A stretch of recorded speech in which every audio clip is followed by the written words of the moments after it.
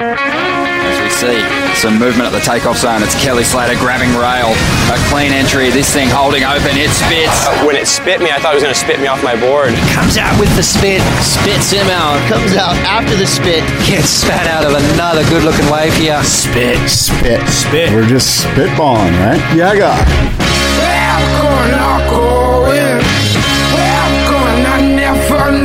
Yeah, guy. Yeah, friggin' guy, dude. Yeah, guy. You know what? It's Tuesday. It's May the 1st, the first day of May in the year 2018 of our Lord. Welcome to Spit. David Lee Scales, Scott Bass with you here on a coffee-fueled Monday. You back on coffee? Well, I always drink one cup of coffee. I've got the half calf going right now. Half calf, half decaf. Really? Yeah. Just you get like the drip coffee? Half and half, or do you do a cappuccino, or what? No, I just do the drip coffee, half and Nice. half. Yeah. Nice. I'm unfamiliar with Glad you that. approve. Well, I thought you were on. I thought you were strictly on tea for a while. I do tea. I do tea. I do a pu'er. I do a Scottish caramel pu'er. I do a Garden of Eden English breakfast tea. I thought pu'er was Chinese. Is the Scottish the caramel part? Yeah, it's Scottish caramel pu'er. Got it. It's a flavored Chinese tea, my friend. Got it. Dude, I cannot believe it's May 1st. I know, right? It's really depressing, actually, how fast time flies nowadays.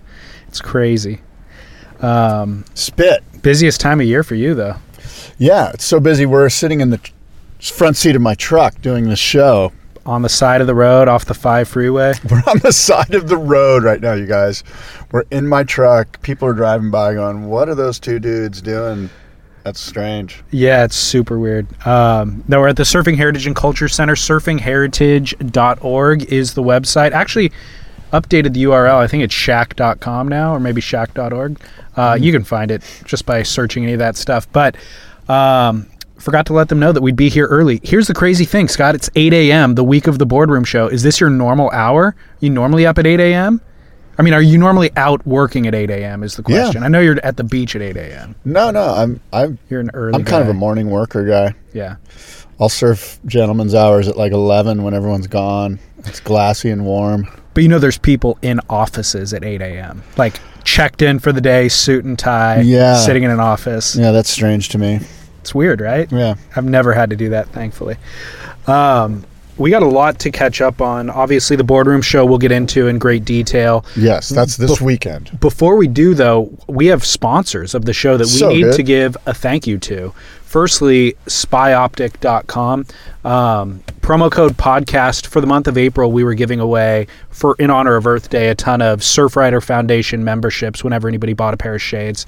So that was super cool of them. It was very successful in Australia and the U.S., so that was awesome. Support Spy, and they support this show. Huge thank you to that. We could track it all when you use our promo code.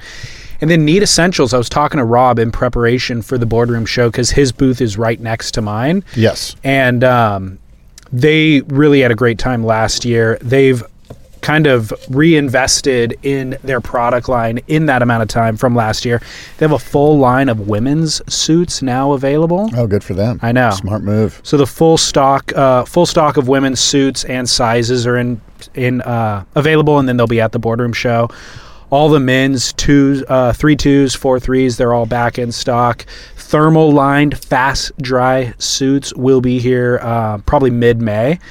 And then I don't know if you've seen, they have a bunch of additional things other than wetsuits, obviously. We've been talking about the jacket, but they do sandals, fully stocked, full grain leather sandals, black sandals, and board shorts, all that sort of stuff. So come by the Boardroom Show, check them out, and then, of course, neatessentials.com. Yeah, and Rob was generous enough to give away a short sleeve 2mm 2-body, 2mm short sleeve full suit as one of the promotions that I'm doing on the radio down in San Diego on Extra Sports 1360. I did not know that. Yeah, Rob's giving away a 2mm suit to one lucky listener down there, so pretty stoked. And thank you, Rob. Everybody who's gotten the suits, listeners, has given me positive feedback about them. Everybody digs them. I don't know if you've seen the pros online wearing them too occasionally. You know what It's else? under the radar, but Not to interrupt, but the coffee got me thinking. We're also giving away a board on the radio. are you really? Yeah. What kind of board? A Javier XTR Oh, the high one that performance concave deck twin fin. we were talking about, the XTR, when you were doing the replicating that Yeah. fish. Yeah. You were doing a bunch of different board Yeah. constructions. That was one of them. So we're giving away a board on the radio on Friday on Extra Sports 1360 AM. So listen in and you can win. Yeah, guys. So you got to be in San Diego to win it? I can't win it? Well, it's a San Diego radio station. You can be anywhere you want. Do they stream it online? Yes, they do. How do you win? There's going to be, I think they're going to, it's up to the disc jockey guys, the sports talk hosts. But, do you have to call in? I think you're going to have to answer some questions, like name the most iconic GNS San Diego surfer in the history of San Diego. Easy questions. Do you know the answer to that? Oh, man. It's actually kind of, you could pick two people, actually. The most iconic GNS surfer. Yeah. I don't know. Skip Fry. Yeah, GNS, Skip Fry. right? Skip Fry. Okay. Yeah. Well, but you could say Mike Hinson, who's actually kind of maybe more well known thanks to the movie The Endless Summer. But anyway, I don't know if that's the question, but they're going to be asking some kind of softball questions, and then you call in and they'll get a winner. Got it. All right. And then you're giving away boards at the boardroom show, right? Or shaped blanks? Yeah, 6 shaped blanks are being given away from the Shape Off itself. Some of those finished blanks from the Shape Off competition are going to be given away, but only if you buy your tickets online. So if you buy tickets online, you'll be automatically entered to win one of 6 shaped blanks we're giving away that weekend. Awesome. Yeah. Well, the most exciting contest of the year is coming up this weekend, Scott. That is so true. The Shape Off. That's right. The Icons The of Icons Foam. of Foam Shape Off. Tribute to the Master Shape Off. The entire show presented by US Blanks, our great sponsor. And this year we have, for the first time ever, man-on-man heats. So we've got 8 guys competing in man-on-man heats. And the first heat is Ricky Carroll versus Travis Reynolds. And that'll start sharply Saturday morning. And one guy will move on from that heat. I hate to say the old versus the new, but it's kind of like a legacy guy, storied, iconic. It's also an East Coast versus West Coast. I think you should do a marketing campaign around Biggie and Tupac. You know? East Coast, West Coast, Ricky and Travis. Ricky's Biggie. Right. Travis is Tupac. I did buy jerseys. Did you really? Yeah. I had jerseys made for each one of them. It's got their name on the back. And it's got because this is the Tournament of Champions, so this is all past champions of the Shape Off that's competing this year. And it's got the Shape Off that they won prior on the back. And then it's got a little boardroom logo. That is amazing. So they'll all be wearing their jerseys. That is amazing. Yeah. And if there's a call and a cry for people to buy these jerseys, pre-order. You didn't stock up? No, I just figured, we'll do one-off customs. I like them. Yeah. You'll see them on eBay the following week on Monday. Yeah, I mean, look, if you want to continue with the boardroom, we can just kind of get it out of the way so the listeners, because I feel like we're boring the listeners, but it's not boring. It's just that. Let me ask you a couple of questions. Okay. Try to keep it not boring because I've never. I don't want to turn this into a promo for the boardroom, even though that's kind of what it is. I think it's fine if it is. Yeah. I think people are interested. Yeah. It's a fantastic affair, dude. It really is. It's the only surfboard industry trade show that's open to the public. Yeah. That has all of the top surfboard brands in the world. So. Yeah. Well, there's some interesting things that I've never asked you. I don't know if they're going to be interesting or not, but I've never interviewed you. Okay. So maybe I can interview you a little bit. All right. It's May 1st. The event happens on May 5th. This is crunch time. Even for me, I have way fewer responsibilities there than you do, and I feel the pressure. Losing sleep, all that sort of stuff. Yeah. What's something every year you get down to this time and you realize that you forgot to put a system in place to make sure that you're not waiting till the last minute? Is there anything that you get down to this time of year and is absolutely driving you insane, keeping you up at night? The only major anxiety I have is the California Gold Surf Auction, because we're bringing in all of the boards from the auction to be on display for physical preview. And so I have concern about those boards, many of which are super high-priced boards, in the setup process, perhaps getting dinged, getting a nick here or there. That kind of freaks me out, but that's just about taking our time and setting it up slow and not being in a rush. And then there's some other small things like, as you mentioned, the key really is to do all of the stuff that bothers me a week before. So this week I can do fun stuff like make sure that the box office is decorated with plants and and do kind of the stuff that adds that little extra bit of spice to the show, like printing. I'll do a lot of printing this week. I'll go to the printer a lot and get signs made, nice signs for different things. A Costco run to get like breath mints and shit like that. Who do you hand out breath mints to? Myself, mainly. Oh, I thought it was a strategic. You just keep them in your pocket in case you encounter somebody who needs one. I do that too. Oh, okay. I'll do that move. I remember you gave me one last year, actually. Yeah, I've got a whole roll. This is all for coming you. together. I've got cases. So they give you access to the grounds this far in advance? No, I won't have access until Friday. Actually, Thursday I go in there to hang U.S. Blanks banners from the ceiling. Well, so that's what's weird, or what's crazy about it is you have a year to prep, but so much of it comes down to the last 72 hours probably, right? Like you can't do a lot of things 6 months ago. No, you're right. Just getting vendors and exhibitors and stuff. You do sales in advance, and then you do marketing, 3 weeks, a month in advance, maybe 2 months in advance. And then the week of, you just have dotted all your I's and crossed all your T's. You've got to make, this is our 11th year, our 17th or 18th show. So we've been doing it long enough that I've got a staff that's, we can kind of turn the key and turn the machine on and know what we're doing. And it's not quite as hectic as, say, the first 3 years. Sure. I've noticed that's one thing you've done great with is delegating. Because there is that Christian surfers group. Yes. And also just other dudes. Tim, I think, from Tim Crozier. Yeah. And Tracy from Taylor. Blackbird. Is that Blackbird is his label?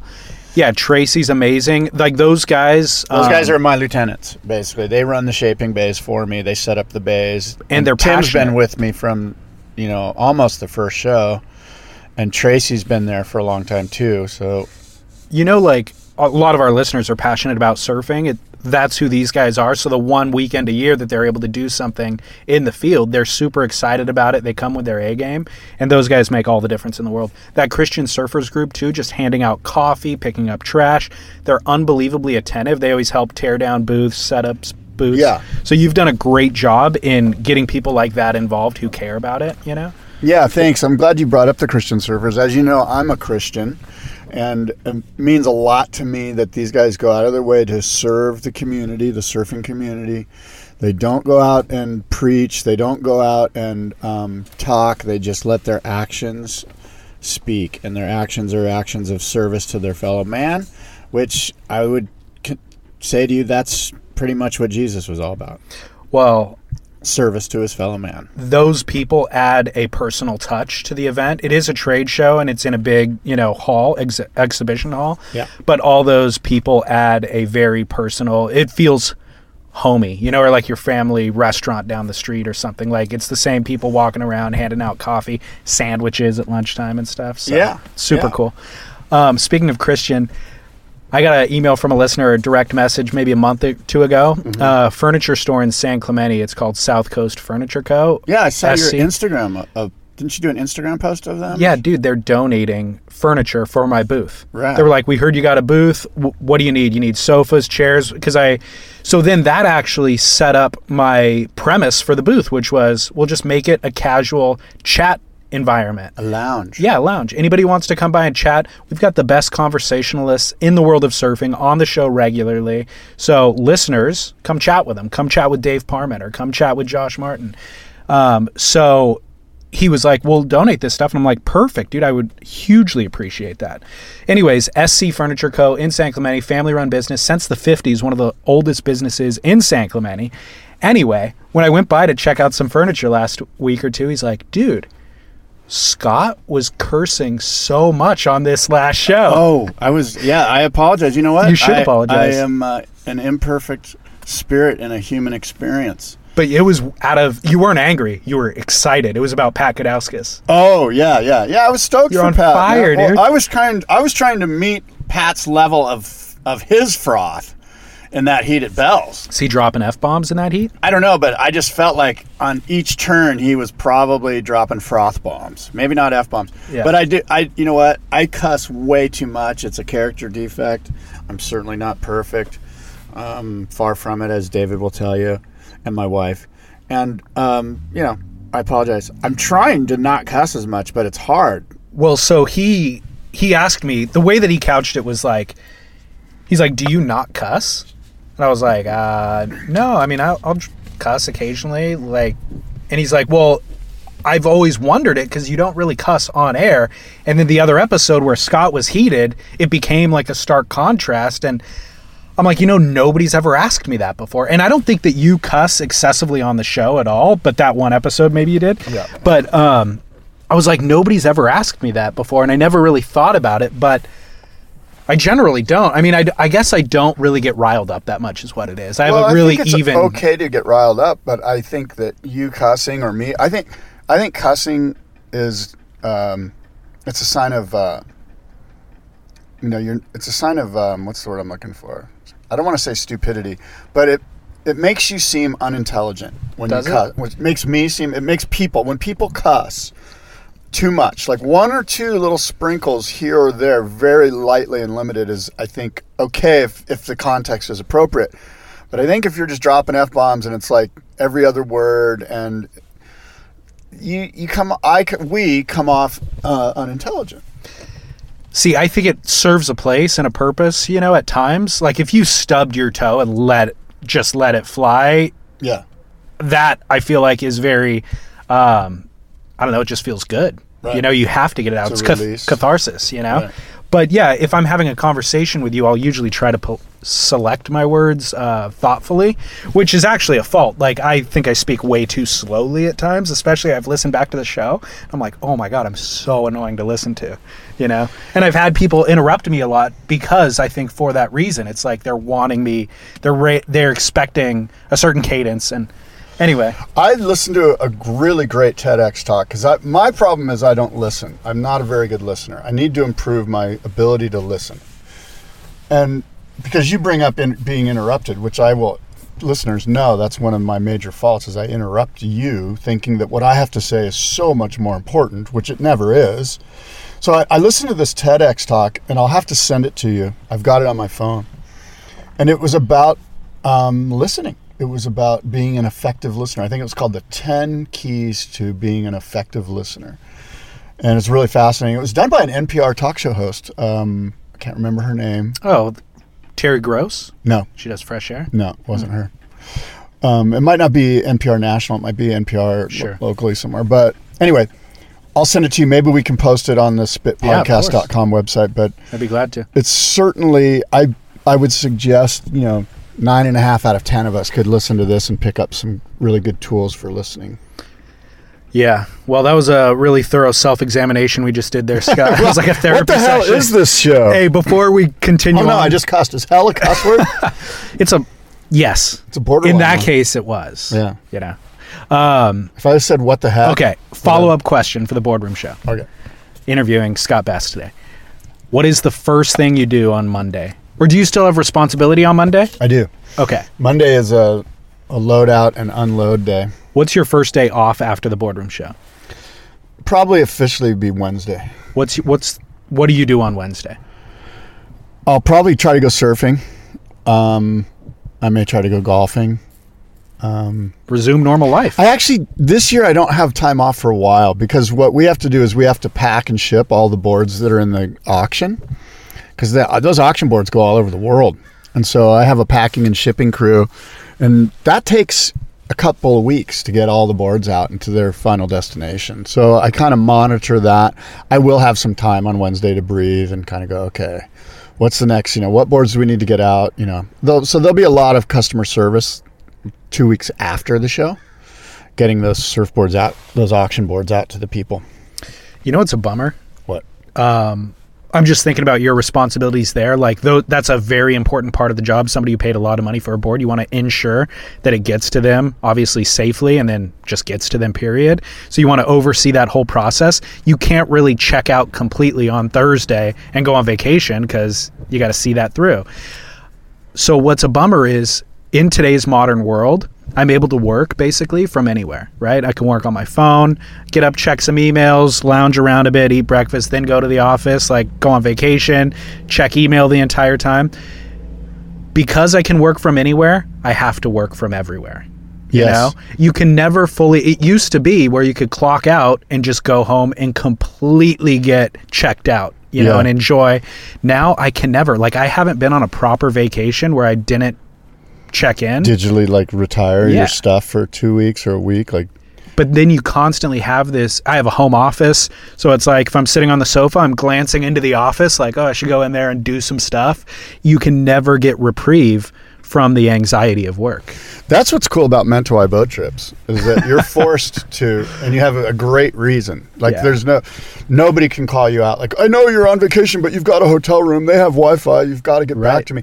You won't ever get that because you're on, you know. Although I've numerous boat trips, probably 6 or 7. I was there working for Surfer Magazine, and I would have a satellite phone and a satellite uplink, and I mean, I was uploading content to the Surfer Magazine website from the middle of the Indian Ocean. So I was Which- working then. There's the upside to that is you wouldn't have been on that boat if Right. you didn't have No, that I'm not job. complaining. I'm just right. saying. So, but I try to recognize that too. It's like, well, I've been able to go all these amazing places partially because of work and partially because of the freedom that work allows me to. But I want to just check out, dude. I was actually thinking about, I'm trying to get down to El Salvador not the week after the Boardroom Show, but the following week. Where? With Jesse?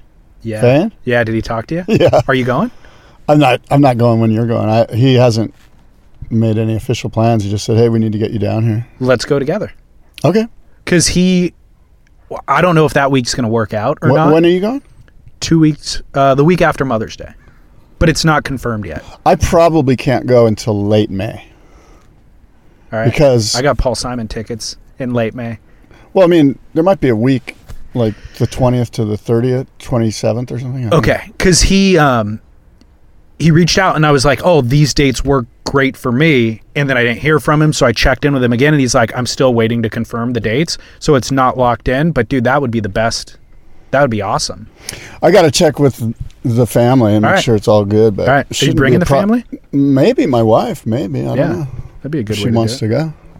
Well, that would be a good way El to check Salvador's out. kind of gnarly. I mean, Less it's killer. It's less killer gnarly hard. now. It's killer hardcore surf trip, but it's not necessarily one you want to bring your wife to. Right. Unless But this she'll just be bored at a hotel. You know, yeah. you don't want it roaming the streets. If I didn't just lose my trip to El Salvador. Jesse, it's killer. It's safe, bro. It's all good.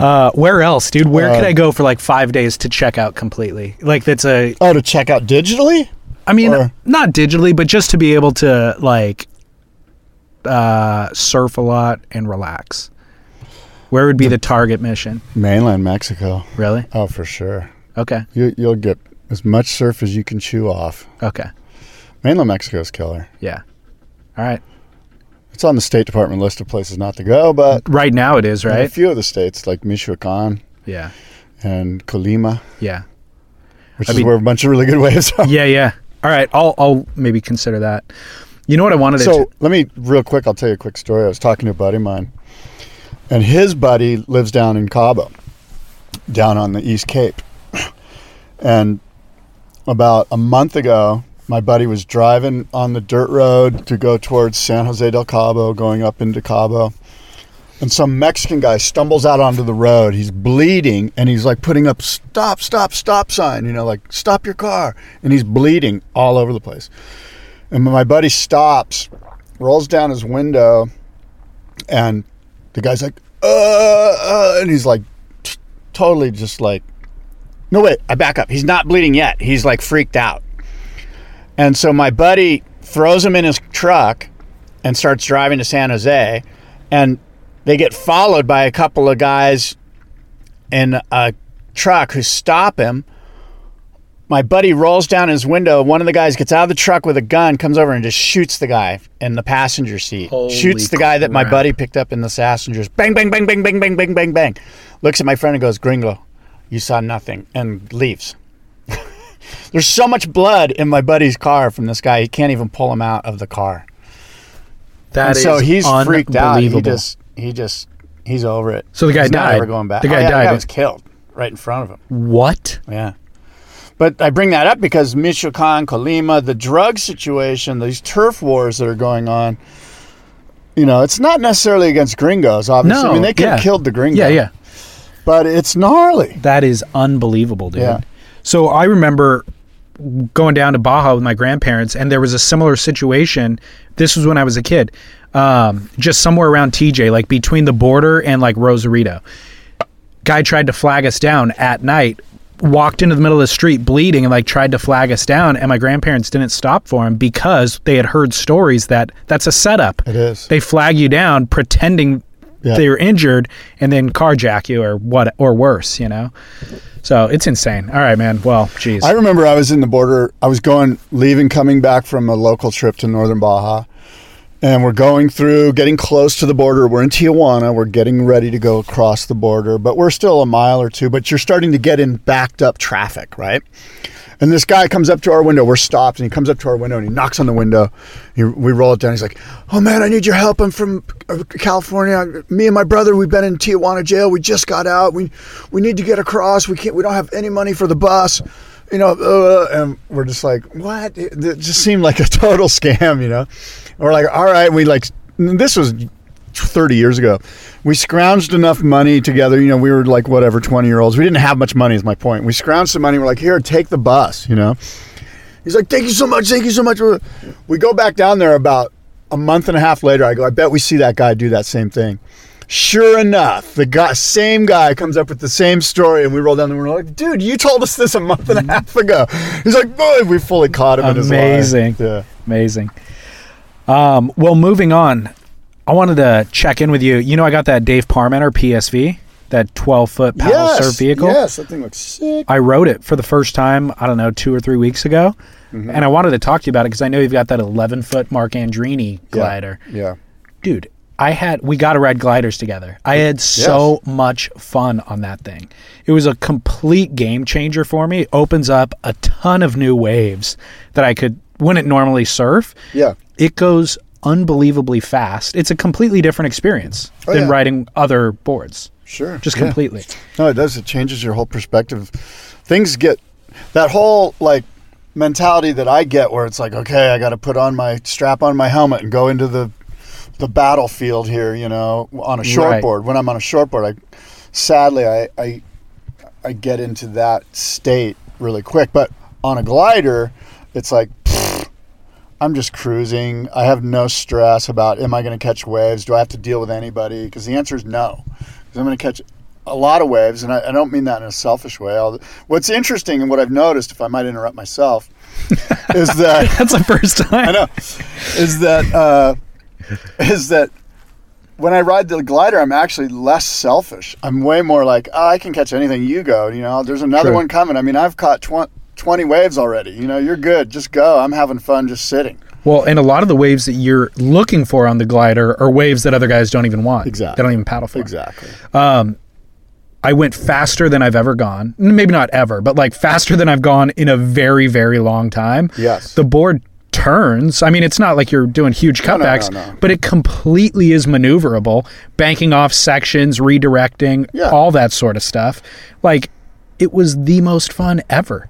So much fun. Yeah, new challenge, a new way to look at surfing. Anytime you can do that, we need that. Surfers need that. You're not going to be a 12-year-old on a 5'10" and be a 65-year-old on a 6'2" and survive without trying other equipment. Longboards, fishes, shortboards, gliders, and now the foil.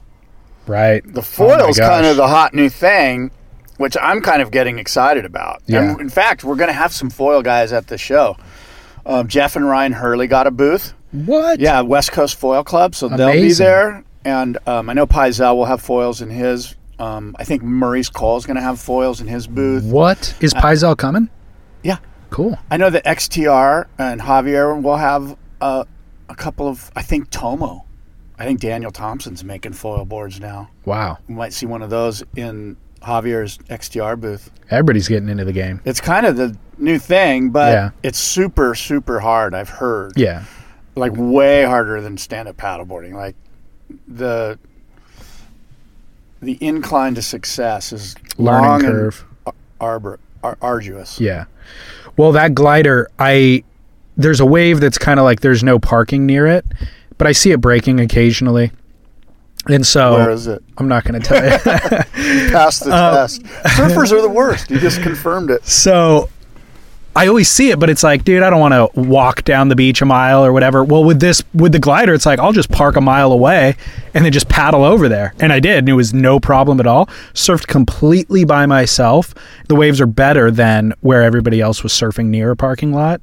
And yeah, like I said, got waves that I wouldn't normally paddle for because they were like mushy and long, you know, like a long mushy section where you can't find the speed on a shortboard to like make it, even though it's mushy and slopey.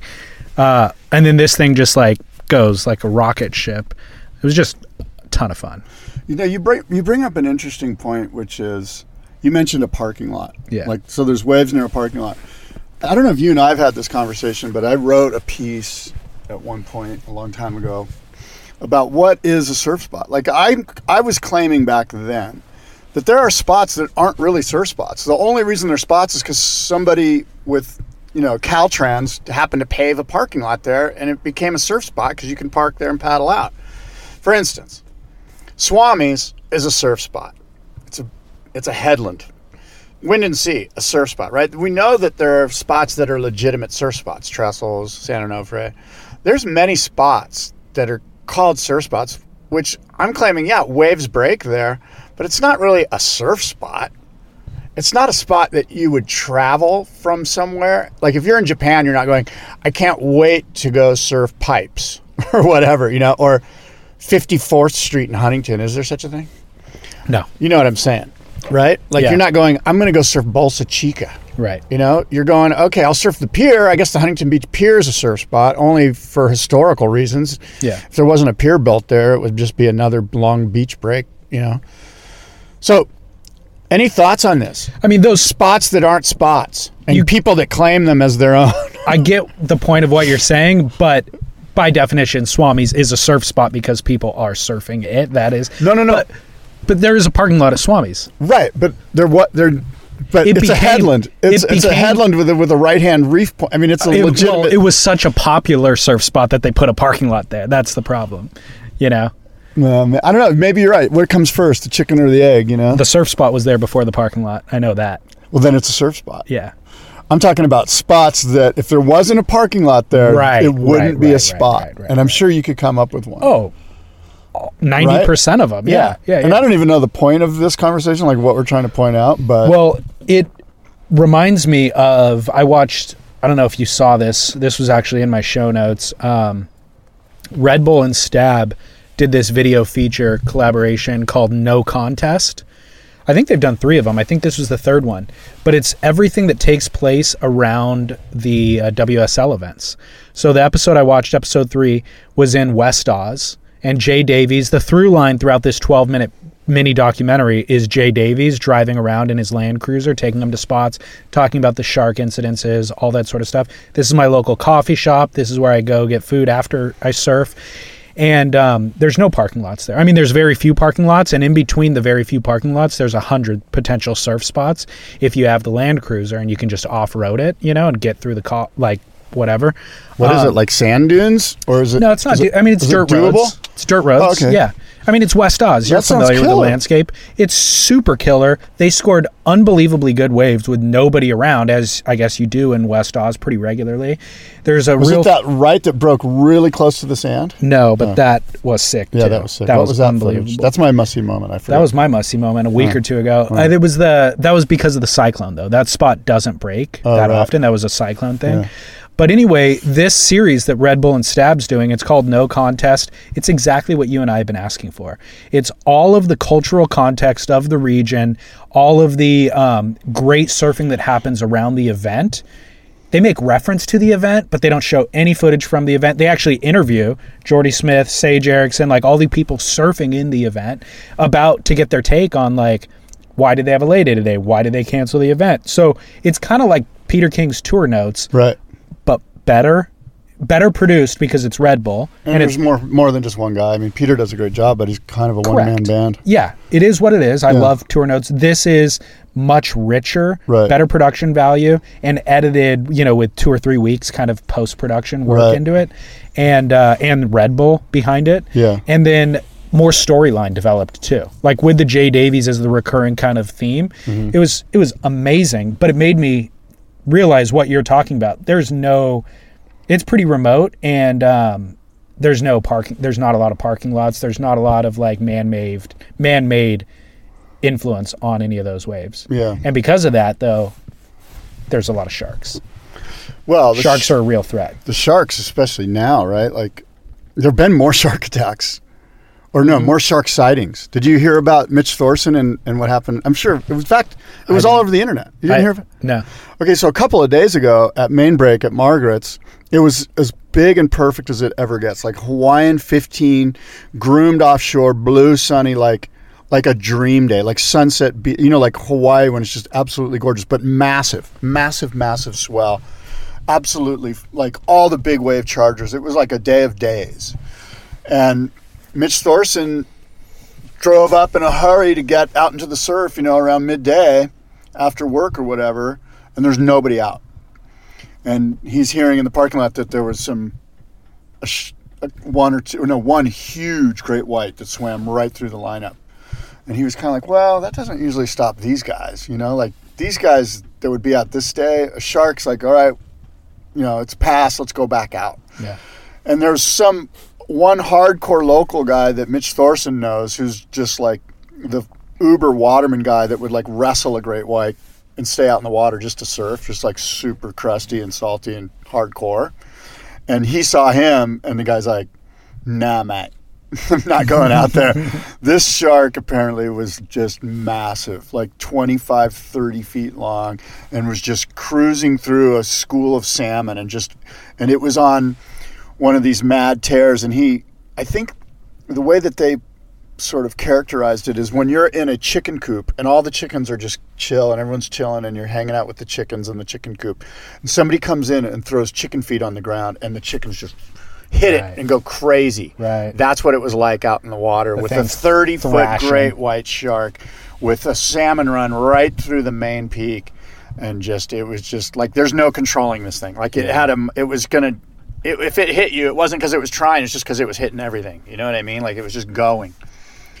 Anyways, that happened just maybe a week ago, 5 days ago, something like that. I heard that they did. I heard about that day of them kind of shutting it down, but I didn't know that was the story behind it. Yeah. But yeah, I mean, look, there's times where it's safe to be around a shark or it doesn't feel like a threat. But if you get the inkling that it's a threat, trust your instinct. You know what I mean? Or trust that guy's instinct. Yeah, exactly. That was the sort of the theme, the main characteristic of the story was, if that guy over there is not going to be out there, I'm not going to go out. Have you seen sharks while surfing? No. The short answer is no. The only time I've seen sharks was little teeny, like those little black or white tip reef sharks that are maybe 2 or 3 feet long that are real narrow and skinny. I've seen those in Fiji at Cloudbreak, but I think I've told you this story. We were in a boat out at Cloudbreak. It was an off day. It was 2000, the year of the Quicksilver Pro in 2000, and there was a crew of us in the boat, and we had fishing poles, but guys wanted to dive, and they had their Hawaiian slings, and they were spearing fish. So we were looking for bait balls of porpoise on the top layer, because underneath those are going to be tuna. Or is it the other way around? Anyway, so we see a bait ball, and we run up to it, and these guys get their masks and their gear on, and they jump over. And as soon as they jump over, the two guys immediately just jumped right back into the boat. They're like, dude, you wouldn't believe the sandwich of fish. It was porpoise, tuna, and then the gnarliest school of bull sharks, which are the scariest, like one of the most aggressive sharks. It was just like this layer, a sandwich of different fish species, and the bull sharks were just on the attack. So these guys jumped over and jumped back into the boat in like 4 seconds. Wow. And then they took their camera and they put it underwater, and they kind of held their camera under there to try to capture what it is that they had just witnessed. Crazy. Yeah. I surfed on the way back from the wave pool in November. I stopped in Santa Barbara and surfed with a listener of the show, actually, and saw a few sharks in the lineup that day, which I can't really remember seeing sharks like definitively before. But thankfully, before we paddled out, he mentioned, he's like, oh yeah, in the cove, you'll sometimes see, I don't even know what type of sharks they were, but he's like, don't worry about it. They're not a threat. No, not at Rincon. And then sure enough, in the cove, like kind of where you paddle out, but before you get out to where the waves are breaking, yeah, sure enough, saw like probably 2 or 3 of them just cruising around on the inside. And you felt good. You're like, whatever. No, I was freaked, but Heath said it was okay, so I like tried to mentally accept that it was okay, but still in my mind, I was very creeped out. Yeah. But there's a lot of people in the water, and nobody was getting tagged. So, well, there's been shark sightings in San Diego County last week. There was a big rumor that at Ponto, there was a couple of sharks at Ponto. And I don't know if that's a bunch of surfers just making butt. Right. Because they don't want anyone to surf at Ponto. Yeah, exactly. Because I didn't hear it, but I heard that there were signs posted, and then there weren't signs. And anyway. Speaking of Mitch Thorson, he factors into a story I have in my notes. I've been kind of exploring fin design, right, in the last, I don't know, few months or something. I'm really overwhelmed by it. Like, I still don't really fully understand what cant does and rake does and foil does, you know, and I try a bunch of different fins. And what I've been doing previously was get a board and then try that board with different styles of fins. Well, now what I've been doing is taking one set of fins and trying it on different boards to see if I can kind of figure out what's what. But Mitch Thorson is an investor in this company. Listeners sent me this link to this new brand called Quoba fins. Have you seen this? No, I don't think so. Brand new fin coming out of Australia. The name Quoba, Quobba, comes from an Aboriginal word meaning first or best. And the idea is the fin looks completely unique to any other fins that we're used to. It's basically modeled after the fastest fish in the ocean. It's taken 38 years or to more design this fin and $2.5 million to develop. Oh my God. I'm not sure how they came up with these numbers. Like, this is when the guy first started thinking about fins in his childhood. I think you know? that's what it is. And $2.5 million over 38 years isn't very much money. Well, like what he bought, does that include every set of fins he ever purchased in his life, you know? So Mr. Miller, 61, said he started thinking about the design of fins in the early 20s. He just wanted to go faster. But what this design is doing is creating a low pressure system around the base of the fin. So the base of the fin, where it like connects to the board, is at its thinnest point, and then it gets widest right after the base, and then tucks in tight again to the body of the fin. And it creates a low pressure system around that base right where it connects to the surfboard. So the faster the water is moving around the fin, the lower the pressure becomes, like a low pressure system. So they've sourced basically new polymer from Switzerland. They got this designer from Rolls-Royce. They've spent a couple of years and they found a company in China who's able to produce the fins. So Quoba fins, I'll post images of it on spitpodcast.com. They're really interesting to look at. They're not available to the public yet, but it made me realize I think that we can have a seismic shift in fin design. Like, fins have been pretty similarly designed for the last 50 plus years. I think we could have a seismic shift with something like this, you know, that would kind of revolutionize things, that I think would add a lot of flexibility, allow you to go fast straight and also turn on a dime and everything if the design allowed for it. But $2.5 million over 38 years. You just ran the numbers. He spent $66,000 a year for 38 years. No chance. If it took 38 years and $2.5 million, that was it. That's what it comes down to. Yeah, I don't believe those numbers can be correct. No, well, I mean, you can't. Obviously, we're just having fun with it. I'm sure he's invested a lot of money recently, so. Yeah, but still, that's a ton of money. Anyway. It's interesting. Fins, we've talked about it before. It's not something that surfers... Look, 90% of the surfers in the water can barely do a bottom turn. When you really think about it, are they skilled enough to put another set of fins in and go, oh yeah, I noticed a difference? No. That's why wave storms are taking off. That's a good point. But I would argue oftentimes you're limited by your fins. Sure. I've had boards that I felt like weren't good, and then I swap out the fins and I'm like, oh, I needed a bigger set of fins. Absolutely. If I would have only swapped out fins more often, I need to swap out fins right now. Fins are way more important than any other part of the board. You'll discount a board. You'll be like, that board sucks, and it's not the board's fault. Exactly. So that's a problem. I know, and I think I'm a shining example. I bet if you walked up to 10 guys in the parking lot and go, when was the last time you changed fins? None of them have ever changed their fins. Yeah. They just took the fins that the board came with, or that they found in their garage, plugged them in there and went, oh, board works pretty good.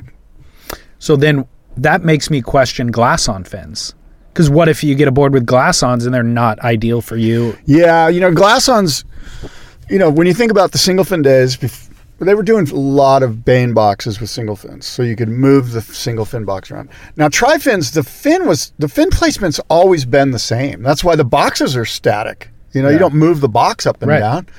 And so the fin template was pretty much a generic fin template, and it worked. It worked for Simon, so everyone's like, hey, look, we can tweak the fin a little bit, but glass-ons are glass-ons, and I mean, those tri-fins worked great. My best boards have glass. My best tri-fins. I have a Christensen now that has glass-on fins, and that thing is just one of those go-to boards that I guaranteed you can first wave. If you haven't ridden it in 6 months, first wave you feel comfortable. Which board is it? It's a Dauntless. The model's called the Dauntless. I don't even know if he makes it anymore. This board that I have is like yellow and dinged, and like what size? What? It's design? A 6.6 tri-fin pintail. For like a step up for like blacks or something. For good solid waves. And it's a killer board. I mean, it's one board I'll never get rid of. I'd like to replace it, but he doesn't seem to have anything like that when I go into his warehouse. Everyone's constantly trying to change designs and play keeping up with the Joneses, and totally they have good designs already. Yeah, I hear you. Well, Scott, what do you want to talk about now that we're 45 minutes into the show?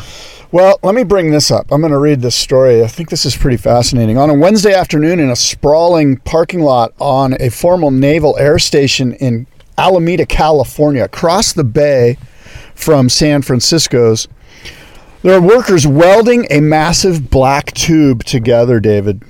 The tube, roughly the length of a football field, 100 yards, is one piece of a larger system that will set sail for the Great Pacific Garbage Patch this summer, where it will begin collecting some of the 1.8 trillion pieces of plastic trash brought there by ocean currents. 6 years ago, the technology was only an idea presented at a TEDx talk. Boyan Slat, the 18-year-old presenter, had learned that cleaning up tiny particles of plastic in the ocean could take nearly 80,000 years. Jeez. Because the volume of plastic spread through the water and because it is constantly moving with currents, trying to chase it with nets would be a losing proposition. Slat instead proposed using that movement as an advantage. With a barrier in the water, he argued, the swirling plastic could be collected much more quickly. Then it could be pulled out of the water and recycled. Some scientists have been skeptical that this idea is even feasible, but Slat, undeterred, dropped out of his first year of university to pursue the concept and founded a nonprofit to create the technology, the Ocean Cleanup, in 2013. The organization raised $2.2 million in crowdfunding and other investors, including Salesforce CEO Mark Benioff.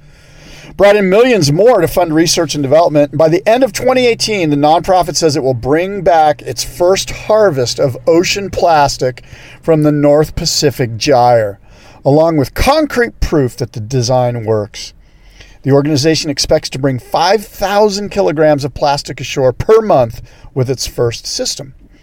With a full fleet of systems deployed, it believes that it can collect half of the plastic trash in the Great Pacific Garbage Patch, around 40,000 metric tons. And he can do this within 5 years. Wow. The system uses a giant floating tube. The first one will be 2,000 feet long, made of durable plastic called HDPE, which can float in the water, flexible enough to bend around waves, but rigid enough to form a U-shaped barrier to stop the plastic floating on the ocean surface. A strong nylon screen attached underneath will catch some of the plastic below the surface, but because it isn't a net, won't catch marine life. Large anchors floating in the still water hundreds of feet below the surface will keep steady the device so it moves with the currents more slowly than the plastic does, making it possible to scoop up the plastic that's collected. I'll end with this, David. Yeah. In a few weeks, the first piece of technology, the length of a football field, will be towed. It'll go out of San Francisco Bay along the coast of the Farallon Islands. Maybe it'll get some great whites, where the team will test how the system holds up to towing. To make it to the Pacific Garbage Patch, the equipment will need to be towed for 3 weeks just to get there. Jeez. After the local tow test, the engineers will bring the first section back and connect the rest to form a total of 2,000 feet of piping, slightly longer than the Sears Tower is tall.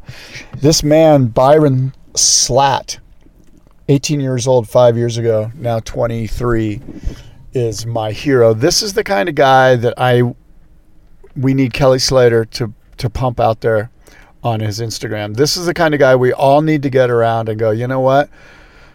This guy's a hero. We need heroes, especially in the ocean world, in the surf world, in the water, in the ocean conservation world. This guy is my Duke Hanamoko. He's incredible. I was just going to say, you neglect to do a Duke or Kook every week, but you have them embedded in your notes. You just need to assign them. This guy's my Duke for the Duke, year. For sure. For the month. For sure. When you're hiring for a small business, you want to find quality professionals that are right for the role, and there's no faster or effective way than through LinkedIn Jobs. Your time and capital are precious, and there is a powerful resource that can help you focus on what you're good at and integrate people into your team seamlessly to help grow your business. LinkedIn Jobs has created the tools to find the right professionals for your team efficiently and for free. LinkedIn isn't just another job board. Everyone is already on LinkedIn with their resumes and references, and now LinkedIn has designed a hiring platform to connect you with candidates specifically qualified for the job that you post about. More than 1 billion professionals meticulously organized to connect people by skill set to help us all advance our position. 2.5 million businesses already use LinkedIn for hiring, and 86% of small businesses get a qualified candidate within 24 hours. It's that fast, easy to use, and effective. LinkedIn Jobs can help you write job descriptions, filter the right person to you, and give you the tools to help you interview them like a pro. LinkedInjobs.com/surf is where you go to post your job for free. Yes, totally free. That's LinkedInjobs.com/surf to post your job for free. Terms and conditions apply. Can you, first of all, I am blown away at people's mental ability or just like imagination to scale things. Like I couldn't ever think to build something that giant. My brain doesn't work that big. You know, it's like, that is so impressive. I edited this article. This article was much deeper, Sure. but I didn't want to bore the crap out of people. But even like saying 1.8 trillion pieces of plastic, it's like, how do you count that number, first of all? My brain, I don't know how they come up with that, but I assume that they're correct in their estimation. But my brain doesn't even know how to compute that number, nor how to begin to then solve the problem. So to be able to then engineer something that also floats, by the way, is insanity. Well, look, there still are a lot of naysayers around this technology, and Boyan Slat said something interesting in the article, which is there's so many of these guys try to start with something small and scale it up. And he goes, the key to something like a big project like this is to start really, really big and then start to eliminate the problems from the top down rather than the top up. So he's looking at it from a 180-degree perspective. He's totally changed the way that a lot of people are looking at this problem. A lot of people are just like, it's over. It's too late. We can't do anything. And Boyan realizes that, hey, we have to stop producing plastic. Plastic's being produced at such a rate that, and this is just part of the solution, but it's a big part. And, this is the kind of thing that will raise awareness so that we're not producing as much plastic in the future. The people who say that it's too late and we can't fix the problem, I think are traditionalists who don't understand the power of technology and the power of the way things are moving forward in the future. Like, I actually feel very optimistic that we can solve a lot of the environmental crises and problems that we've created as humans with technology that is going to be invented in the future that may not even be available now. You know what I mean?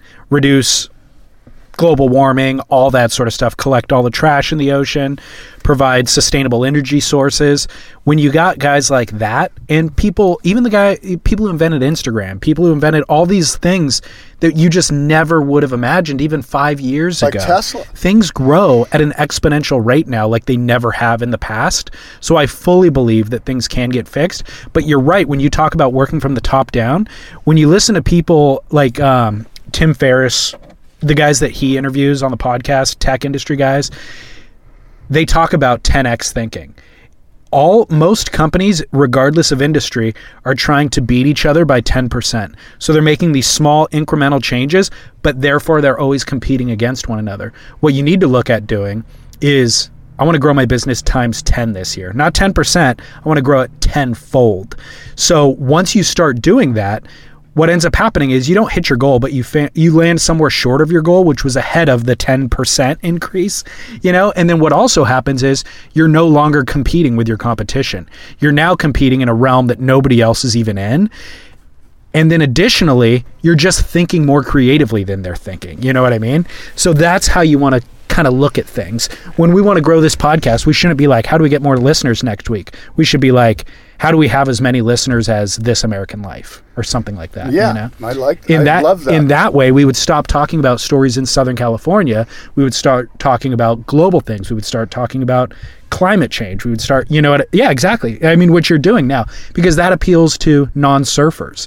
If we're just trying to grow 10%, we're only going to ever appeal to people who are actually going in the water and surfing. We could be appealing to the vast majority of people who care about the environment or whatever, the thing about the environment, and I've told you this before, and it was sort of in the editorial meetings that we'd have at Surfer, it'd be like, how come we don't do more environmental stories? And they're just not sexy. They're boring. They're hard to make sexy. Environmental stories generally don't sell to the masses. Yeah. They sell to people like you and I and to the listeners that are interested in the story because we're already interested in it. So the thing that's cool about TEDx Talks or TED Talks in general is that for whatever reason, they're sort of boiled down concepts and they're short and they make them sexy. There's something about just seeing a TED Talk that makes me go, you know what, I will listen to this environmental thing where normally I might not because I'm like, oh God, some scientist is just going to droll on in academia forever, Right. In academic speak and just be like, and start talking to me about percentages of chloroform and stuff, and you've lost me, right. And sadly, look, we can boil down and, we can drill down for the real geeks that want to know about it. We can do that later, but let's get people to bite the hook first. Yeah. And stories like this are gonna have people biting the hook. And I'm sure that this guy is on Kelly Slater's radar already. And I hope that he reemerges, and I hope that Kelly uses his platform as sort of an environmentalist to push this forward. And in fact, the guys at Patagonia, all the guys in our space that are sincerely thinking about sustainability, I'd love to see them push this out on their Instagram. It's interesting. This is happening this summer. This should be a pretty big story. In fact, you and I should probably try to follow up on it. Okay. I'm going to put that on you. Thanks, David. I was just going to put it on you. I need a system. Again, as this podcast grows, whatever, I'm constantly trying to refine my practices and put systems in place so that we don't forget to do stuff like that. Like create a little notes tab that's like, these are the things I need to check in with quarterly, because stuff gets away from us as new stories come online.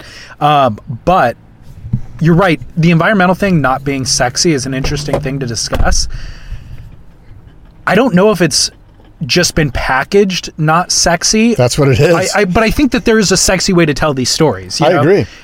Through good journalism, like the one I just read, which I didn't credit. I think it came from Bloomberg News. Okay. Yeah. I think Patagonia, the aforementioned Patagonia, does a good job of, I wouldn't call it making the environmental thing sexy, but they do a good job of making it engaging and making me want to watch. And that actually, I don't mean to skip ahead, but they are my Duke of the Week for this film they put out called Nevertown. Did you watch it? No. 30-minute short kind of semi surf film, semi conservation film. But it is exactly that. It's like it made it. They're just basically, it's a rallying cry for surfers and local communities to stand together to protect wild spaces around them is essentially what it is. It's not about a specific thing that's happening somewhere. It's just a general thing of like, anything around you, anything in your community that you can work towards. If we all do that, I've got a lagoon in my community. Yeah. You've probably got a Jack in the Box that you want to save at the Huntington Beach Pier. I want to reduce their waste in the Bolsa Chica wetlands. The Jack in the Box waist? Yes. Okay, good. I don't know. I'm just coming up with it off the top of my head. Anyway, you're right. I don't mean to make light of it, but that's true, right? Like, Yeah. let's just make a difference on a local level. Yeah, totally. And so they do tell a small story in New Zealand and a couple of small stories along the way. But the film features Dave Rostovich, Wayne Litch, Belinda Baggs, Dan Ross, and Heath Josky. And they're talking about movements that they've been involved with. They're showing you kind of deforestation in South Australia. But then there's tons of great surf footage throughout it. So it's like they did a great job of marrying the two things without making it too preachy, without making it too surfy. I feel like I could send it to people who don't even surf and they'd watch it. But additionally, the surf footage is unreal. Dave Rostovich is riding a bunch of the Gary McNeil boards. Oh, I did hear about this. I was talking to Gary and Franco about this. He's riding a bunch of those boards you've been talking about. Yeah, I know. And those boards are coming to the boardroom. In fact, I have 2 of them coming to me. They look so killer. I know. I'm super stoked. You've ridden them. I know, and I'm going to have 2 more. Yeah. I mean, I hate to sound like, look at me, but I'm pretty excited about it. Yeah. Well, Maybe never I will sell you one of them. sell me. Yeah. We're buddies, dude. Hook Right. it up. I'll give you a great buddy deal. I want the loaner deal where I borrow it for like 6 months and then give it back. So Nevertown is the name of that Nevertown. film, and I'll put it on spitpodcast.com. I gotta watch that. I wanna watch that. Again, 30 minutes. I took like 3 days to kind of get through it, 10 minutes at a time while I'm eating lunch. But yeah, spitpodcast.com. You can find that. Did you watch Homeland? The TV show? Yeah. No. Oh. The finale was a couple minutes ago. No. Anyway. Tatiana Weston Webb, speaking of blonde spies that work for the CIA. Tatiana Weston That Webb. was quite the segue, dude. No, that was a non sequitur and a segue all in one. She's going to represent Brazil on the WSL Championship Tour. I did not know that her mother is Brazilian. I think she was a pro bodyboarder. Now, I told you that this was going to happen. Yeah. And I'm okay with it. I'm not saying it's a bad thing, but you're seeing people that aren't going to be able to qualify for the USA team, looking back in their genealogy, and I don't know how many generations you're allowed to go back. Tatiana certainly is, just her mother's Brazilian, so it makes tons of sense. And with Kanoa, both parents Japanese. But no, I was born in Japan. And so is Tatiana. Tatiana was born in Brazil. The problem with Tatiana's strategy is Brazil is ripe with talent too. She's competing against the best of the best there. I know. You got to pick a country where there's no but surfers. if you're on the WSL, it's the top 2 competitors from the WSL. Oh, right. So no matter what, if you're on the CT for the women, and there's only 2 of you from that nation state, you're in the Olympics. So it's her and Silvana Lima. It's her and Silvana Lima. Got it. Unless they don't requalify in 2019. Right. Yeah. Yeah. Founders Cup. Do we want to ignore it completely? No, you're going to be able to watch it on the big screen at the boardroom show. All right, good. Because that's the second most important contest happening this weekend. Right, the second most important. It's actually the third, because there will be the Best in Show competition presented by Zio Baffa Wines at the boardroom show. So all the top board manufacturers are entering boards in the Best in Show competition. And it's this year where the theme, I should say, is color work, i.e. either resin color or airbrush work. So we're highlighting the artistry of color on surfboards for Best in Show. So that's the second most important competition. So we got Icons of Foam, most important. Best in Show, second most important competition. Founders Cup. Well, then there's the Kentucky Derby. Is that happening this weekend? You can also see that at the fairgrounds during my show. Yeah, that'd be number 3 for sure. Yeah. That's kind of a no-brainer. I mean, no-brainer. Kentucky Derby, Founders Cup, Totally. Should we get dressed up Kentucky Derby style for the boardroom show? Absolutely. All right. Yes. I have to pull out my hats. Right. And then fourth, I guess, is Founders Cup, unless there's something else that we're forgetting. I'll have to check ESPN. There might be curling. I think Sweden plays Norway in curling. And that's a big one. That's going to be a big one. So, and that's on NBC. So okay.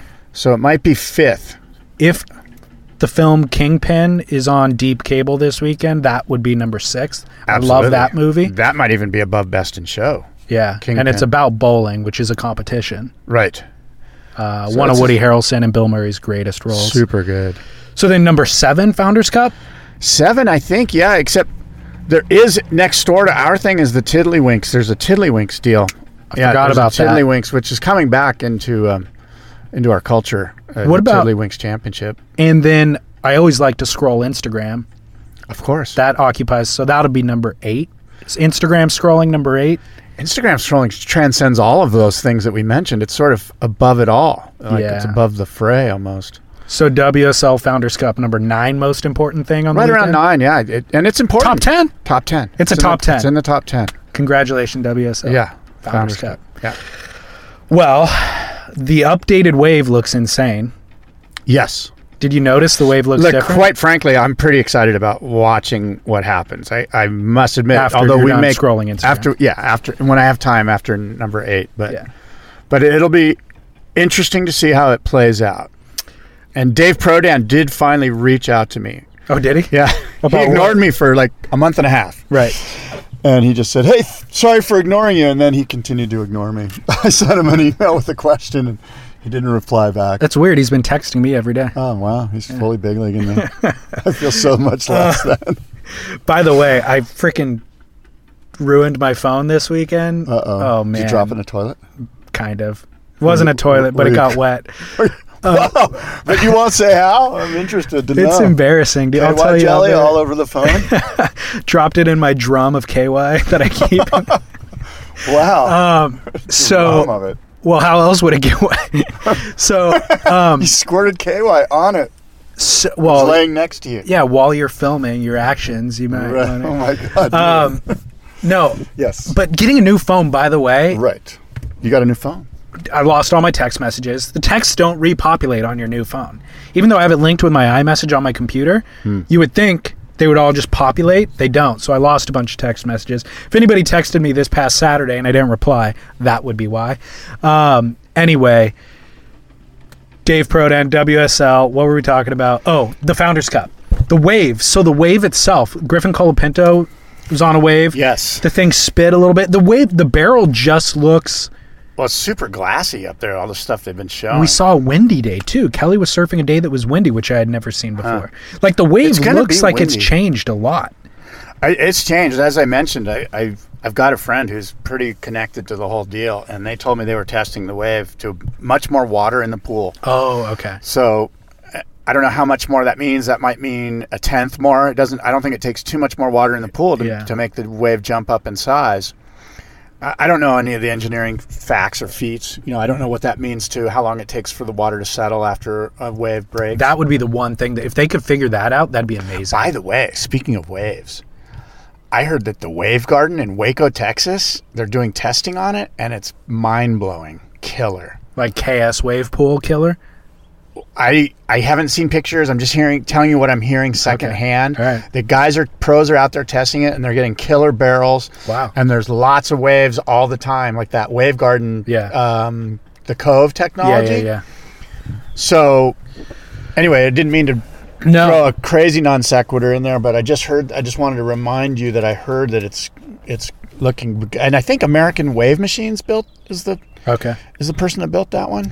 Well, this company. I have a couple of thoughts for you. American Wave Machines. That's what it's called. Yeah. A couple questions for you regarding the Founders Cup. Yes. Which team will win? There's 5 teams. I'll tell you the surfers on each team if you want a reminder. Please do, because I've been thinking about this. Australia consists of Stephanie Gilmore, Mick Fanning, Joel Parkinson, Matt Wilkinson, Tyler Wright. Okay. Brazil, Gabriel Medina, Felipe Toledo, Adriana de Souza, Silvana Lima, and Tina Hinkle. Europe, Joanne Defay, Jeremy Flores, Federico Moraes, Leonardo Fioravanti, Frankie Herrer. Europe loses. Go ahead. Agreed. Europe is last place in my... Okay, go ahead. USA, Kelly Slater, John Florence, Chloe Andino, Carissa Moore, Lakey Peterson. World team, Jordy Smith, Kanoe Igarashi, Michelle Perez, Paige Harib, and Bianca Butendog.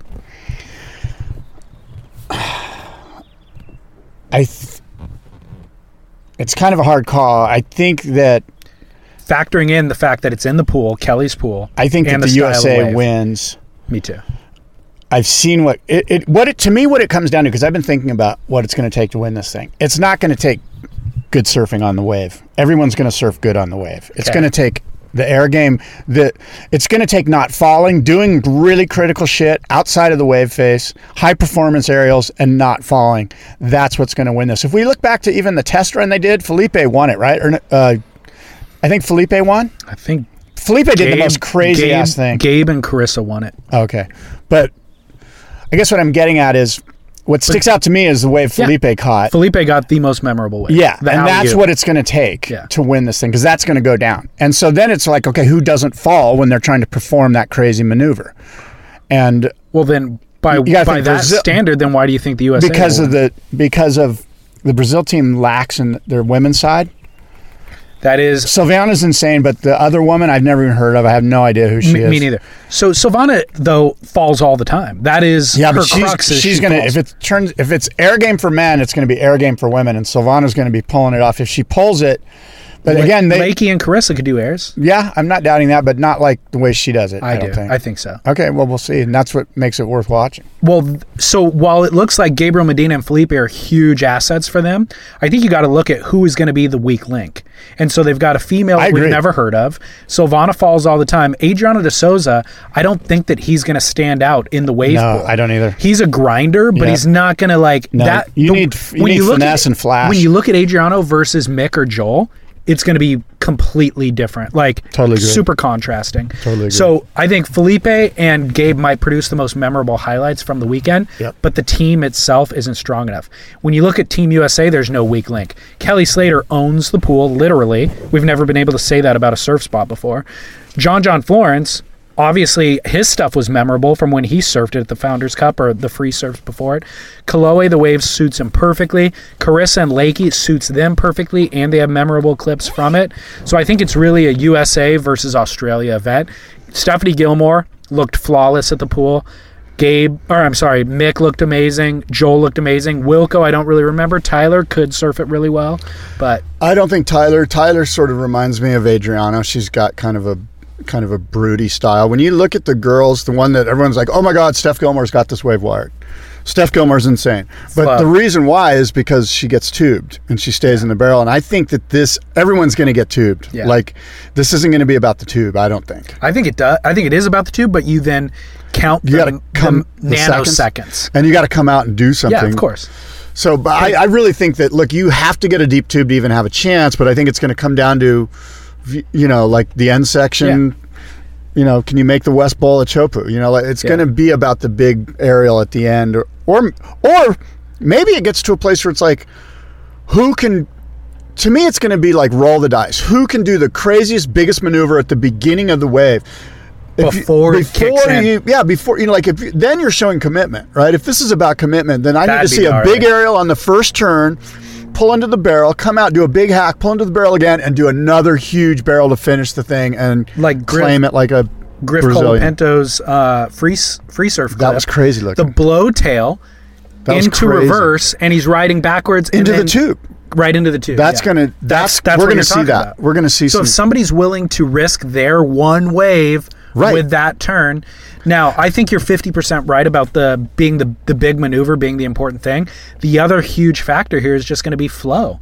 Like, the way that Kelly has that wave wired and the way that the flow from the very first kind of pump to the finish pump is gnarly. It's super gnarly. When Mick and Joel's footage from previous, visits, it had that flow. I think that's going to be important. I agree with you, and you and I've ridden this wave, and the one thing I know about this wave is that from the first turn, I felt like if I was in flow from the first turn, everything was golden. True. But there was waves backside and front side where my feet weren't correct, if I didn't have the initial turn and I didn't feel comfortable on the wave, it took me half the wave to get myself acclimated to that particular wave.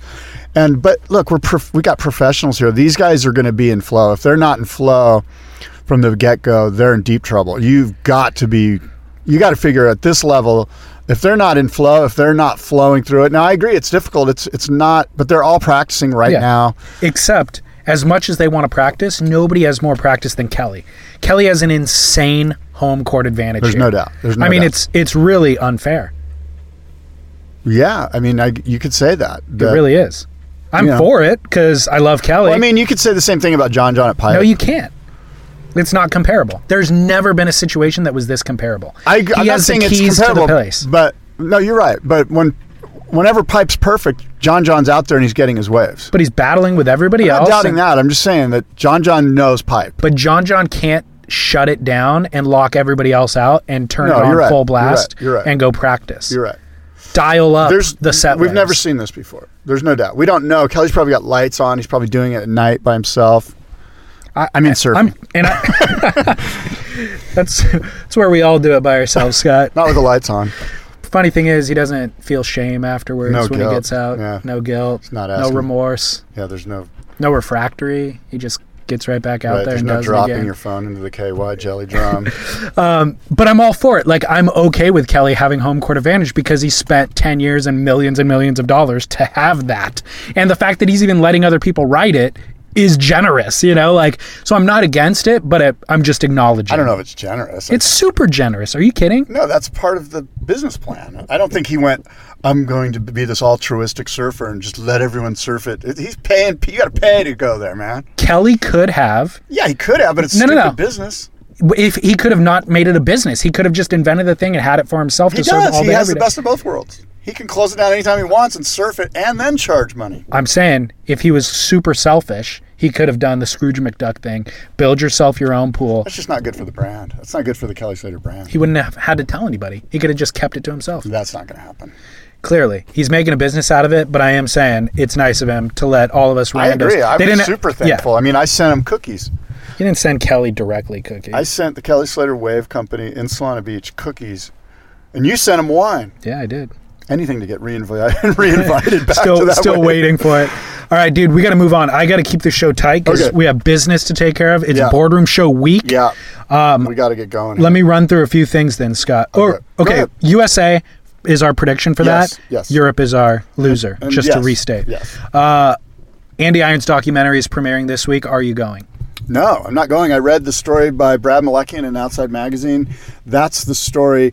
I would recommend, I think this is going to be a really good movie. I would recommend you read this article before you go to this movie and see what's missing. Yeah. You know, find what's missing. Because I just think that this is a rehash of that article. But I've heard, and you've heard, and everyone's read probably Warshaw's take on it on Beach Grit. I didn't read it. Basically, Bruce is brutally honest, which is awesome. I heard Bruce is really good in this. And you're not going to get that in the Outside Magazine. But my point is the facts that Brad Malekian put out there in 2005? Whatever the year it was that he died. Know, man. Look, Brad Malekian caught a bunch of shit from this so-called surf industry who was all protecting, Billabong and Andy Irons and... my whole thing with this or any drug story where there's tragedy is that we've got to find a silver lining. And the silver lining is let's not let Axel grow up to be a drug addict. Yeah. And how do we do that? We tell him the truth. Now, maybe he's too young for that, but I don't think the youth of the world, the youth of California, the youth of Hawaii is too young to hear the truth about drug addiction. Right. I agree. I did not get an invite to the premiere. No, you got to be one of the protectors. Yeah. Well, I honestly, I was like, I don't have the time this week to go to that anyways, but I'm excited to see the film. Yeah, I've heard it's really good. And I've heard it's gut-wrenching. Yeah. Just like it's a tear, you just feel sad. Yeah. And you don't walk out of the theater feeling rejuvenated or hopeful. It's just sad. It's a sad story. Yeah. So, but it looks really well made. Yeah. The Big Wave Awards just took place. Did you vote this year? Yeah, I'm a voter. Why? So none of the guys I voted for won. It's the Quicksilver XXL Awards. It's not the WSL? Well, the WSL hosts the banquet, but the XXL... Oh, so Quicksilver stepped up to... I guess. They're the presenting sponsor. Is that to do with the board riders? I don't know, but... I mean, it's always been... Billabong thing. I know. Yeah, it probably has something to do with that. They just rebranded it, but... Here's my other thought. Yeah. XXL Awards. Yeah. Why only 2 X's? I don't know. I printed T-shirts for the Boardroom Show. You got to go 3X nowadays. There's some big people walking around. So if 3X is the standard nowadays, then the Quicksilver's undermining their own 3X property. is not a good brand thing. 3X has too much negative porno connotations. Negative or positive? Negative. Yeah. It's the most frequented area of the web, I would argue, I'm sure for all it is. people. It's not a smart branding move. Okay. 2X's is fine. You think so? It's not extra large, it's double extra large. That makes sense. But it's not triple. Let's go quad. Forget the 3. Let's go quad. Quad X. I'm just saying, why are we 4X. stopping at 2? It's weird. Anyway. It used to be 4X surf contest in Australia, right? There you go. Bring it. 4X beer. Tube of the year goes to Ian Walsh for the wave that we discussed ad nauseum. Yes. I mean, didn't vote for that one. I voted for another one. What? Who are you, dude? Do you even know surfing? No, look, that was the obvious one, and every year this gets to a thing where it's like, first of all, you got to look at the judging criteria. The judging criteria for Tube of the Year is a photo. It's like, judge a photograph that best represents the feeling of a double extra large tube. Terrible criteria. It's kind of a weird, but so I took it by the criteria. Like, I looked at the criteria and I looked at all 8 photos, right. And I looked at them all and I started eliminating them, and it came down to Ian's and this other guy. Yeah. I think it's at the right in Western Australia, and it's a water shot. It's just, I just thought it was more like if you were to pick a photo to hang in your large format foyer of your office building, you know, like a 5x5 photo or a 20x20 photo. This one is just like, oh my God! It just had everything: 5 lips, beautiful lighting, incredible, look on the guy's face. It just it covered for me. But it gets to be subjective at that point, you know. I mean, Ian deserved to win. I'm not saying that. I'm just saying it was a toss-up, you know. And I wonder if the guy that you picked made the wave.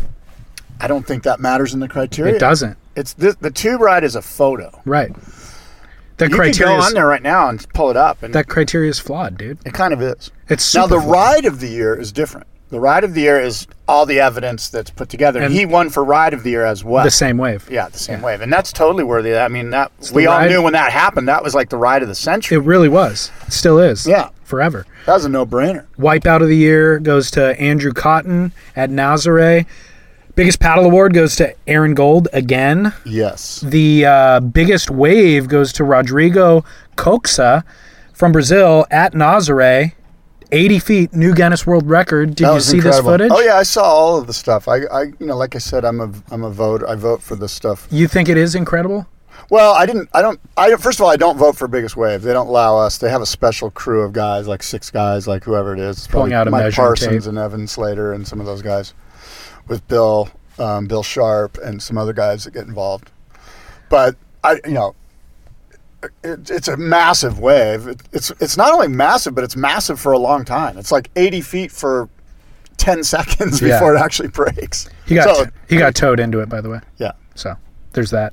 Right. Not minimizing it, just saying it's important to acknowledge. Well, that's why they have the paddle award. Yeah. Right? Yeah.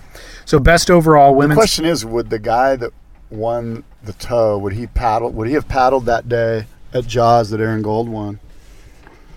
Who knows? I'm sure he would. Those guys are, at this point, they've filtered out all the pretenders. Yeah, but it's a different commitment. It's like, It is. And I don't mean just like you could die being towed at either spot. I don't mean that paddling is a more impressive I think it is. commitment or intense commitment. I think it is. I'm saying you can only practice so many days a year, whether it's paddle or tow. And if you're going to pick a lane, you want to get really good at this one thing. Right. No, that's true. So it's like you can't just transition from towing to paddling. It's a different thing completely. You're right. Both take balls, but you're right. Performer of the year for the women's side, Paige Alms. Performer of the year for the men's side, 22-year-old Lucas Chianca. Yeah, good for him. And for Paige. Outshining Kai Lenny. Your home boy. That's bullshit. Your hero. I'm calling bullshit on that. Yeah, well, you should have voted. No, that Lucas guy, I think he's well loved, and he's obviously a Charger. He's that goofy foot guy that we saw kind of at the Nazare Big Wave event. He was pulling in. He was going for it, and then he does those late drops at Mavericks, kind of laying back. Does that flutter? The flutter, layback, late drop. He's 22.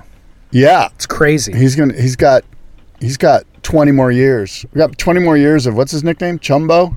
Yeah, Chumbo. Chumbo. But Do you do stuff like that when you're 22 because you have the balls, or because you don't have the, restrictor plate? Didn't he almost die already? I don't remember. Or is that somebody else? They've all almost died, I bet. Yeah. But I was going to say, the reason I bring that up is because if you're 22 and you haven't had that life-shattering experience that every big wave surfer has, where they think they're going to die, and then they get back on the horse. Yeah. You either get back on the horse, or you're like, I'm going to bite off a little bit less and a little bit less, and every year, and before you know it, you're surfing a soft top at Cardiff, recording a podcast in a truck. Right. Dude, I mean, honestly, I was reckless when I was younger, and less reckless probably than a lot of other teenagers. I was still somewhat responsible, but I would not do a lot of the things I would have done when I was 22.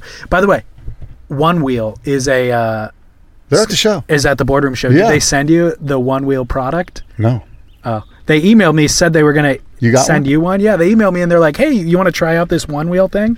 It's basically a platform like a skateboard. It's like an Indo board. Like an Indo board, but one wheel in the middle, a wide air-filled wheel, so you can go over like grass or sand or whatever. And then the sides that you stand on are sensor mounted like a Segway.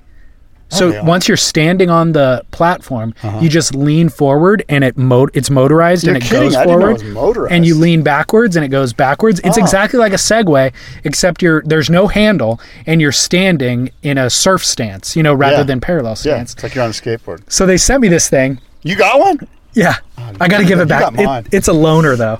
I'm too old probably for the One Wheel.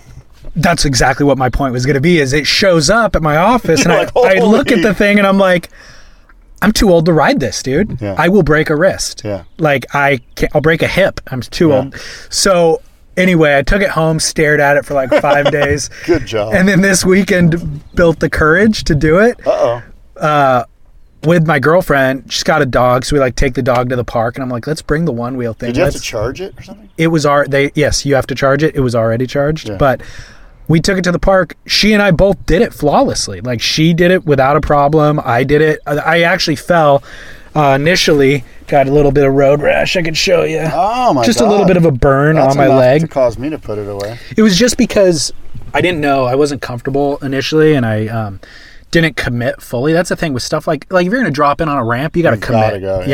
You just got to get up and go. Yeah. And I bailed and then got a burn from the wheel, but it was minor. Got back on it and figured it out. Had a blast. This is not a One Wheel commercial. They're going to be demoing the One Wheels at the Boardroom. I know. I got to return mine to them there. Anyone can go to the Boardroom and ride the One Wheel and try it out. It was so fun, dude. I can't wait. I'm going to try it. I'm looking forward to trying it. We had a blast. I could show you video. Over grass, over everything, had a blast on that. Running over kids. But that was one thing where I felt like where it was like, dude, I'm too old for this thing. Turns out I'm not perfect. too old. Yeah. So cool. Anyway, Scott, I've got one kook. We did our Dukes. My must-see moment, by the way. I know you've seen this. I know everybody has seen this. It was my favorite thing I've seen in a month.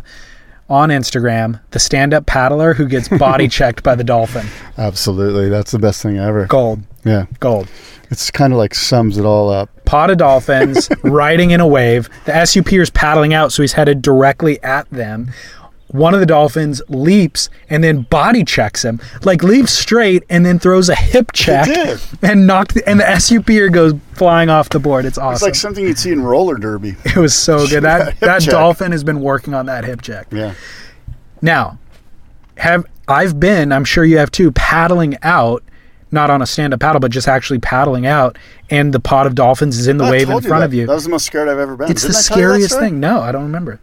I think I've told on this just recently. Lots of times I don't listen. Yeah, that's what it is. Yeah. So I'm out. This is in Solana Beach 30 years ago in high school. I'm by myself. It's gray, dark, gloomy winter day. It's kind of onshore. I'm out by myself, and there's dolphins jumping all around. And I'm going, oh man, it feels sharky. It felt sharky already. But this is just my imagination. You know how sometimes you're like, God, it feels sharky. Gets in your head. Because you're by yourself and it's gray and it's stormy. And there's no one around.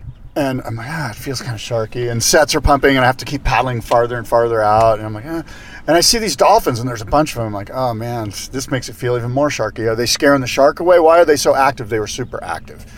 And sure enough, I'm looking, and I'm kind of in my own little space, kind of tripping out.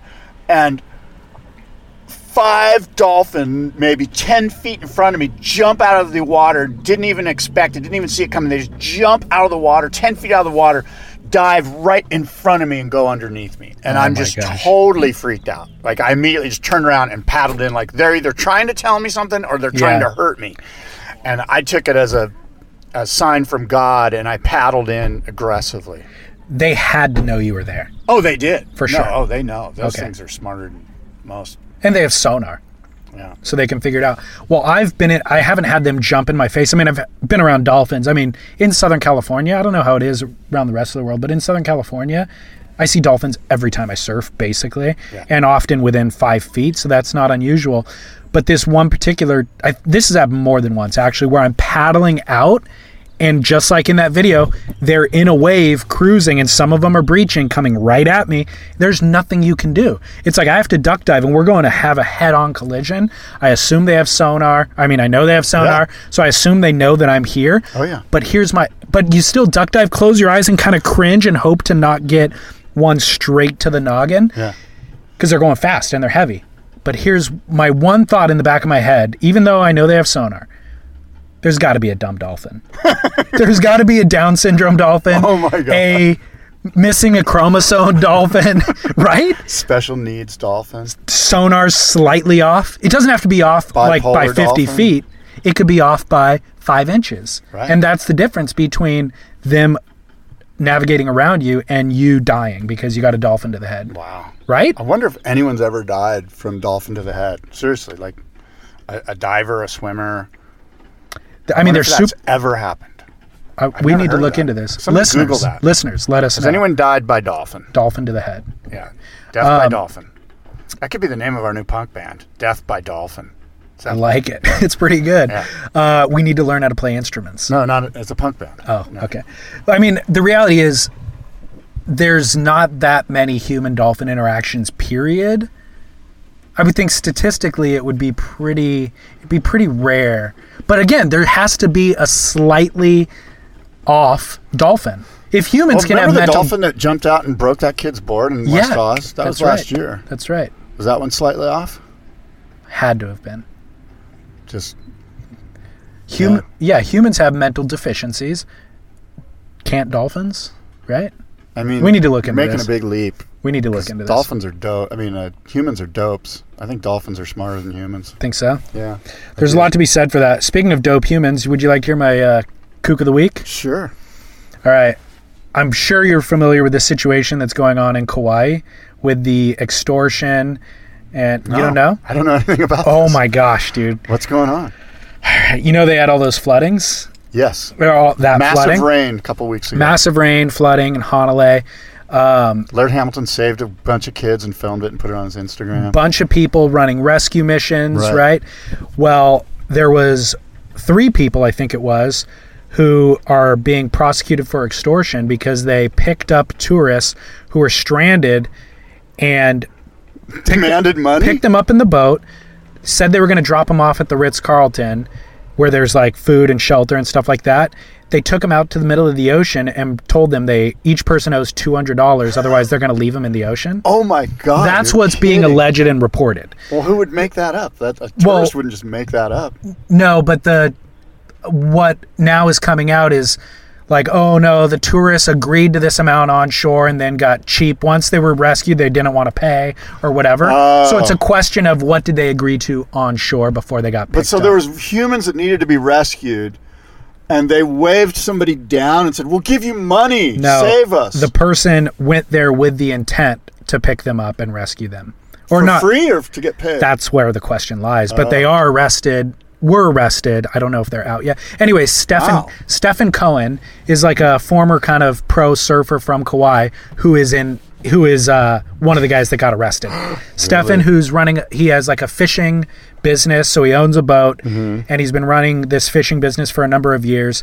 He is the one who is being charged with this crime. Wow. So he's friends with Dustin Barca. Right. So Stephen gets arrested.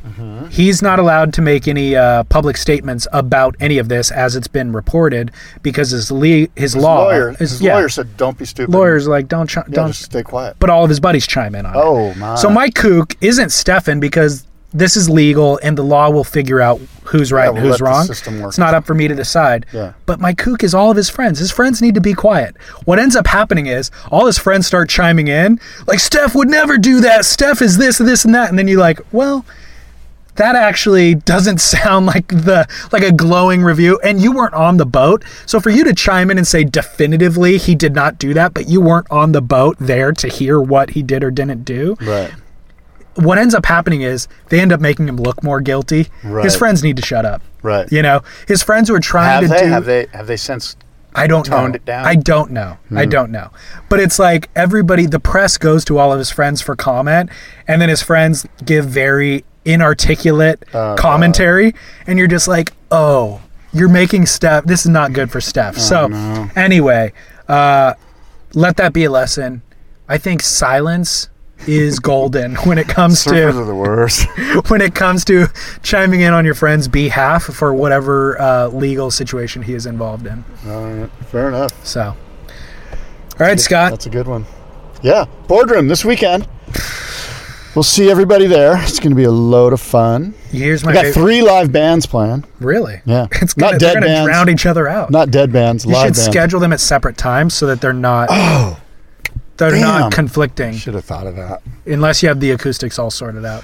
No, but Hold Fast from Dana Point is going to be playing at noon on Saturday. Then Tower 7 from Del Mar is playing at 3 p.m. on Saturday. And then Lay Low is playing Sunday at noon. So live music. And also, Pepe Romero is bringing out special guests to play ukulele and guitar jam sessions in the lounge area. We have an art lounge, which is going to be where you'll be able to watch pro surfing. You'll be able to watch Pepe and his guys build guitars. You'll be able to see a bunch of killer large format art. And you'll be able to kick back on couches and chairs and just chill. There's art in every single booth of this show, Scott. That's such a good point. I'm excited, and every year we interact with more and more listeners. Yeah, come out Can I and say tell you? hi. Can I tell you a funny story? Sure. First year that we started, or that I showed up to the Boardroom Show, I think I got 2 people walk up and recognize me from the podcast. Yes. And it's increased to last year. It was like a lot of people. So much so that somebody I'd like make eye contact with somebody, and then I'd immediately shift into that gear of like, oh yeah, thanks for listening to the podcast.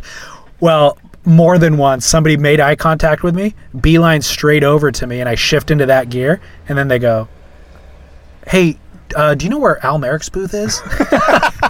Like they weren't recognizing me at all, but I was already thinking I was a celebrity, you know, and they're just looking at me as if I'm the help. So I thought that was it was a humbling, it was like back down to earth. Well, in a You're way, not we as are cool. the help. We're here to help Totally. listeners enjoy their ride into work or whatever it is. We are trying to do a public service. Yeah. But it's rad interacting with all the listeners throughout. Yeah, for the sure. show, I look so forward to meeting It's super people, cool. and every time I do meet people, they say how great you are and how I need to stop interrupting you. I love those people. Yeah. Those are my favorite listeners. Yeah, I don't really like those ones. But I've, again, scheduled former show guests, everybody. Dave Parmenter, for sure. I know he's an elusive one, and we were worried that maybe he just straight wouldn't show. I talked to him yesterday. He's coming. I got a question for you. Hit me.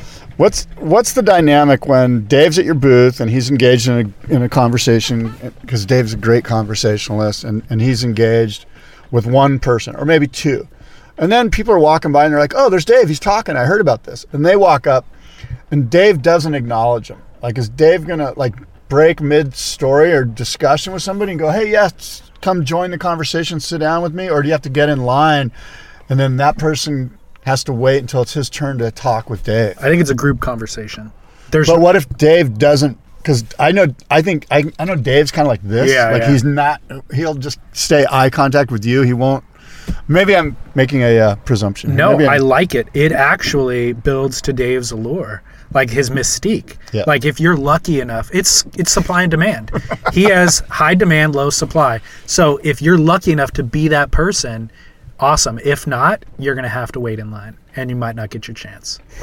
Like it is what it is. Okay. And like that, but you're right. That is a special, working out those details is just, it takes a long time to get comfortable. Is Dave in going to be group on a environments. couch? And I've people are gonna got sit down next to him? sofas. Yes, I got a sofas. If he chooses to sit, he's welcome to sit. Right. He's not required to. I hope this works out. If it doesn't, we can evolve this to the next show where we have like seminar situation. Because Dave, I think if we can get Dave in front of 50 people instead of 5 people, it'll be way better. Or will it be? I don't know. That's a good question. But I think the seminar has certainly has value, and I would love to do that. You offered me an opportunity to do it. I just don't have the time and the energy to put it together this year. Yeah. But in the future, I would love to do some sort of seminars. Yeah, we'll talk it through. All right, man. BoardroomShow.com is how you get tickets. Yes. At Boardroom Show on Instagram, you're posting tons of fun stuff leading up to that. Yes. There's lots of good stuff. Yes. I'm looking forward to the shaping competition. Yes.